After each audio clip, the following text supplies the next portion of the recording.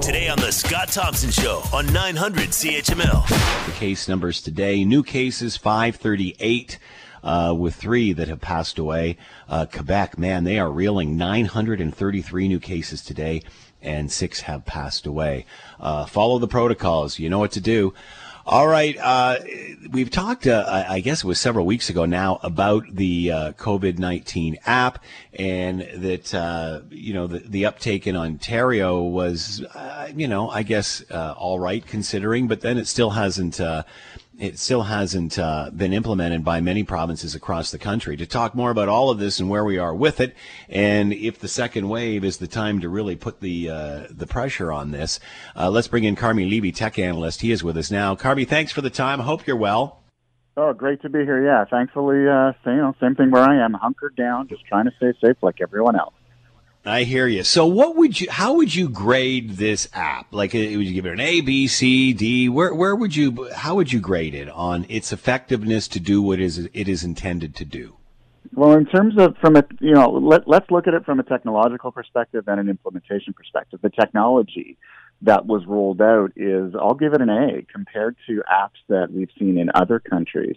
It was far more controlled. It was far more focused, way better at the privacy thing than pretty much anyone else. They clearly learned the lessons from other countries that collected too much information, were too invasive, that sort of led to a whole lot of sort of in-use issues, let's call them. People's personal contact information being breached, people being shamed for going out, and their app was ratting them out. And so this app was, the best of the best, leveraging the best technology from Apple and Google. Shopify and BlackBerry got involved, the Linux Foundation. I mean, basically technologically, it could not get any better than it did. So, an A. Now, the problem is an app is only an app, and it really doesn't do a whole lot until it's put in the hands of people who use it every day. And that's where we start running into problems. On an implementation basis, we're lagging. We're about 2.9 million people across the country have downloaded it. Across Ontario, we've had just over 500 positive notifications. In other words, 500 times people were flagged by the app. You have come in contact with someone, and then they subsequently reported it to public health authorities. Which sounds like, those numbers are disappointing to say the least. So, in the real world, Canadians, both on an individual basis as well as on a provincial basis, our leaders have some blame here too, aren't doing enough to download it, use it, make it part of their routine, add it to their toolkit so that we can all get through this pandemic safely. That's the problem. The human factors, as they always are when it comes to technology, they fall short. Carmi, when this was talked about towards the beginning of the pandemic and then eventually rolled out, it seemed like everybody was interested in it. And then, when push came to shove, never mind, I'm not going to bother with it. Is that possibly because the numbers were flattening towards the latter part of the summer? I think so. I mean, you hate to say that, good news led to, less than optimal behaviors, but that seems to be the case here. I just don't think, around when the app first went live in Ontario, July 1st, and there had been a lot of talk about it in June and July leading up to it, I think just a lot of people are like, the worst is over. We're starting to loosen the restrictions. We're all getting outside. Maybe this pandemic wasn't so bad. And so I think that sense of urgency just wasn't there at the time. And the problem is people pay a lot of attention around the time the app first becomes available, and then they forget about it. They move on. So it really didn't register high on people's radar on July 1st in and around. And then very soon thereafter, when things started to go back downhill and that second wave started to sort of loom on the horizon, well, by then nobody was focusing on the app anymore. They were talking about other things. So to a certain extent, the app, was and is a victim of timing, but that doesn't make that gap any less concerning. As citizens, it's kind of up to us to go back to the App Store, revisit it, start having those conversations with our family members and say, hey, maybe we missed out in July. Maybe we didn't do the right thing then. Maybe we should do that now. Does this need to be right the way across the country to be effective, or if we can just get larger provinces like Ontario and Quebec to buy in, that will make a great difference? Or does everybody have to be involved across the country? Well, in the ideal world, everyone would have just said, sure, let's go right now. And every province would have flipped it on from day one. The plan was, though, for Ontario to be the pilot province, and then the other provinces would join in fairly quickly. So far now, we've got 4. There's Ontario, New Brunswick, Newfoundland and Labrador, and Saskatchewan. And that covers just under half, about 45% of the Canadian population. So good, but not great. And there's still some back and forth. For example, Alberta health officials have been arguing with federal health officials in the media about who's holding up the bus. And so I think, that back and forth needs to stop. Provincial health authorities need to get on board. The federal government needs to grow a spine to force everyone else on it. They've been so far very passive. They're like, we can't force the provinces to participate. You're the federal government. Draw a line in the sand and make sure everyone gets on board, because the clock is ticking. The numbers are going up, and this is a tool that could really help everybody from coast to coast to coast. And we don't seem to have one leader who's standing there saying, we're going to make this happen. And to me, as a Canadian, that's incredibly disappointing. Well, it's funny, Carmi, because again, everybody's talking about the lapse and how people perhaps let their guard down, and don't forget to mask up, keep your social distance, wash your hands, your bubble's small, but then no mention of the app. Mm-hmm. And I think that's problematic, because if you look at your personal plan to get through the pandemic, there are a bunch of different things that you do. No one thing is going to keep you safe, but if you have a bunch of different tools in your toolkit, so the mask, social, having a small social bubble, being careful about where you gather, careful about when you're in the grocery store, keeping your distance, all those really good things, washing your hands all the time. But you're right, we don't talk about the app, and we should, because that's another one of those pieces of a very large puzzle that we all need to keep in mind as we move through this very challenging period. And so I think it needs to become part of the national dialogue, and I think those who are responsible for it need to do a better job of raising that awareness. Maybe it needs some more marketing. We've got those ads from the Ontario government all the time, but they never include mention of the app, and I don't know why. It wasn't enough to just launch it and forget it. You've got to keep that drumbeat of messaging up so that people know that it's an issue, and eventually they'll get tired of being harangued through those ads. They'll just go download it so they can turn all of those ads off. Over and above the communication to get the app launched and out there, we seem to still be having problems getting people to adhere to the protocol.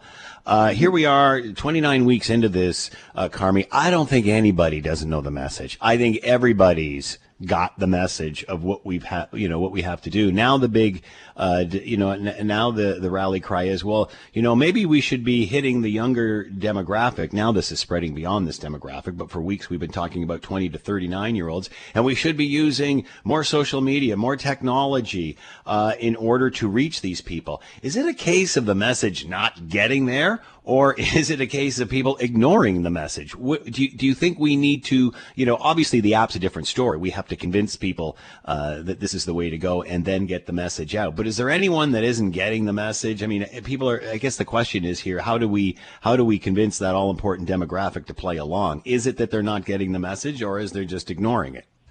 I think it's a bit of both. I think first thing, the density of messaging needs to be upped. In other words, we need more messaging, better messaging across all platforms. I'm still not seeing it to a great degree. For example, in my Facebook and Twitter feeds, I spend a lot of time there. I know my kids spend a lot of time on Snapchat and Instagram and TikTok. Why are the ads not appearing there?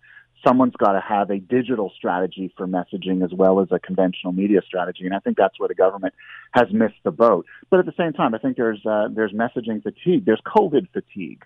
And I think a lot of people are just really, frankly, sick and tired of being cooped up. And so they go out and they don't take those precautions. I walk the dog and people walk up right in back of me without paying attention, without distancing themselves from me. I have to constantly be on guard, and I'm aghast at how folks just don't seem to get it. But I think here we are just over half a year into this thing. I think people are getting tired of it, but that needs to stop. So part of it is let's look at our marketing strategy and redouble our efforts and do a better job, not just on the conventional media side, but on the digital media side. But on the other, if you're a member of that Canadian public, it's time for us to get real. This is not a joke. This is starting to, or it's not starting to, it is increasingly affecting people that we know everybody knows someone who's been affected by this, and recognize that it could be you, no matter how old you are or young you are or what demographic group you fall into. So, again, I feel like I'm screaming into the wind, but, Canadians, I'd like to think that we're a little bit more neighborly minded than our neighbors to the south. And, maybe we will get the message, but we have to keep that message up so that people don't forget, and don't forget the urgency of it all. Carmi Levy has been with us, tech analyst. More emphasis being put on the COVID-19 app as we head into the second wave. Still 20 million Canadians that do not have access to it. Carmi, as always, thanks so much for the time. Be well. Great being here, Scott. You as well. Thank you. You're listening to the Scott Thompson Show podcast on 900 CHML. Lots of chatter about specifically targeting that 20 to 39 age group where the message seems to be lost. And the most new cases are of COVID-19. 60 to 70% of new cases are in that age group. However, now it has spread to the older demographic above that. And pretty much from 20 to about 70, we're seeing those increases, 60 perhaps. So, it's even grown beyond this certain demographic, but there's been lots of chatter about how we reach them and should that involve different social media. I'm not sure that it's that the message is not getting out. I'm just thinking that the message is getting ignored. However, should we be redirecting this message so it better targets those that are missing the mark? Let's bring in Shauna McDonald, PhD, Assistant Professor, Department of Communication Arts, University of Waterloo, and is with us now. Shauna, thanks for the time. I hope you're doing well. Yeah, great to talk to you. So is this about the message not getting out and not landing on the proper ears, or is that once it gets there, it's being ignored? No, I think it's actually a combination of both. I think that you're absolutely right that if the messaging is getting out there, it is being ignored because it's not being done on the proper channels. If you want to reach that youth demographic, you must use social media to convey your message. So that being said, we've certainly seen what's happened, and I think this cat's already out of the bag. It's beyond this now, this demographic. But that being said, I mean, whether it was the shots we saw up at Wasaga Beach, or there was a similar situation here in Ancaster near Hamilton, it seems that that those people do know the message. It's just that they're ignoring it. If we take that same message and put it on something that they're more apt to watch, like a social media, is that going to change things? Because it appears that they know they're not supposed to do this, and they're almost defying that message. Yeah, and it might be because they don't feel like the message is being directed at them specifically. They might be in a moment, and I mean, I don't think we should necessarily assume how the entire demographic or generation is thinking. I think that to a certain degree, they may think it's not actually up to them to be doing this work of social distancing because they feel, as young people, they feel invincible. But they also might just not be getting the news. I know that their main source of news and info sharing is social media. And in particular, it's not things like Twitter, which are actually really good at disseminating this kind of information. They're on Instagram and TikTok. And those are really different kinds of media. So I think if the message got translated a little bit to those types of social media apps and platforms, then you might see them feeling that it was directed to them a bit more specifically. So on that note, Shauna, so what you're saying is, the message might be getting out, but it's that the message doesn't concern them because it's not coming on their platform. If it was relevant enough to be directed at them, it would be on those platforms. Yeah, I think so. Because, one thing, if you think about both of those platforms, Instagram and TikTok, they're primarily visual. So the information you're going to get across is going to be very direct. It's going to be very quickly, processed or made sense of, and it's going to be very quickly shared. So they could actually share those things a lot more rapidly amongst their social circles if it is that really tight, clear, visually heavy messaging. That's how they operate. That's how their brains work. That's how they process information. So, you got to meet them at that level. I think another key point, though, is that they're probably also tuning out because they're getting a lot of shaming and blaming. Images are being circulated. What's wrong with these kids today? And it's like they're not going to tune in if that's what they're seeing in the media being said about them. Yeah, nobody wants to see a big finger wagging at them, telling them what to do when they've been inside for 6 months. So you're the expert here. How should we be doing this? What should the message be? So obviously you've stated we should get these messages onto these other social platforms just to prove it's relevant to those that use them. But what should that message be? What should we be delivering? Well, so one thing we know about this age group is that they actually work really well with humor. So if you can find a way to make them feel that the message is being directed at them as young people, and it's being done with as much humor as possible. So it's not the blame, but it's actually kind of like getting at their level. This is how they operate. They're meme factories. They make memes every day. You know, the image with the text that kind of gets circulated rapidly. If you can use that kind of platform, that kind of messaging, and keep it light, but just also get the message across, like, hey, we're all in this together. That works for a large group of people, but like, how can you specify that to their humor? There are certainly people in the government who are of a millennial generation who can figure out how to speak that language and translate it into an Instagram kind of meme or a TikTok viral dance. So this isn't a case of, showing a meme or something on social media or any of these other platforms of a younger person perhaps who's suffering, who has had a bad turn with this. That's not the answer. No, I don't think that kind of, appeal to fear is going to work again with this group. I think it has to be, I'm not going to say upbeat, but somewhere where it's like also proactive. So it's not like this is what could happen to you or this is what you're doing wrong, but this is what you can do right. These are possibilities of how to do this. And it's just simple. We all know what the messaging is, but at the same time, the way that we're being told to social distance and stuff like that, maybe it applies to more of like a family structure and to like relationships between like grandparents and grandchildren. So what specifically can we say to younger groups of people and how they hang out and specify like, game with each other online, don't do it in person. Like that kind of thing. I think message that's particular to how they actually hang out would be very useful.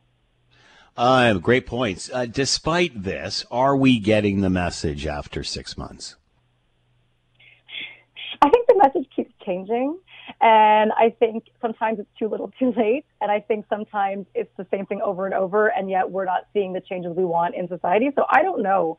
I think even as someone who's following this in my 40s and who studies this, I find the messaging is sometimes hard to grasp. And, how are we with media going to work with that reality? We're all tired. We're all stuck at home. We're all managing really difficult scenarios. What kind of messaging do we actually need right now that's going to help us to understand where to go next? Wow, that's interesting. That advice for people who are listening and trying to make sense of these messages. Yeah. My advice to that, I always want to emphasize, because there's so much misinformation out there right now, I really want to emphasize putting your faith in experts and governments and institutions who are going to be telling you the most up-to-date information. I think is central, but also go to the type of media that makes the most sense to you. So for some people that might be Facebook, for some people it might be news radio, the daily briefings, the nightly news, whatever it is. Just stick to the place that you're the most comfortable, where it makes the most sense, and always make sure that the source is verified, that it is coming out of a verified journalistic source or from the government, and not sort of things that are being shared a bit more loosely on our social media. Shauna McDonald has been with us, PhD, Assistant Professor, Department of Communication Arts at the University of Waterloo. Fascinating discussion, Shauna. We'll certainly chat about this again. Thanks for your time. Be well. Thanks so much. Take care. The Scott Thompson Show, weekdays from noon to 3 on 900 CHML.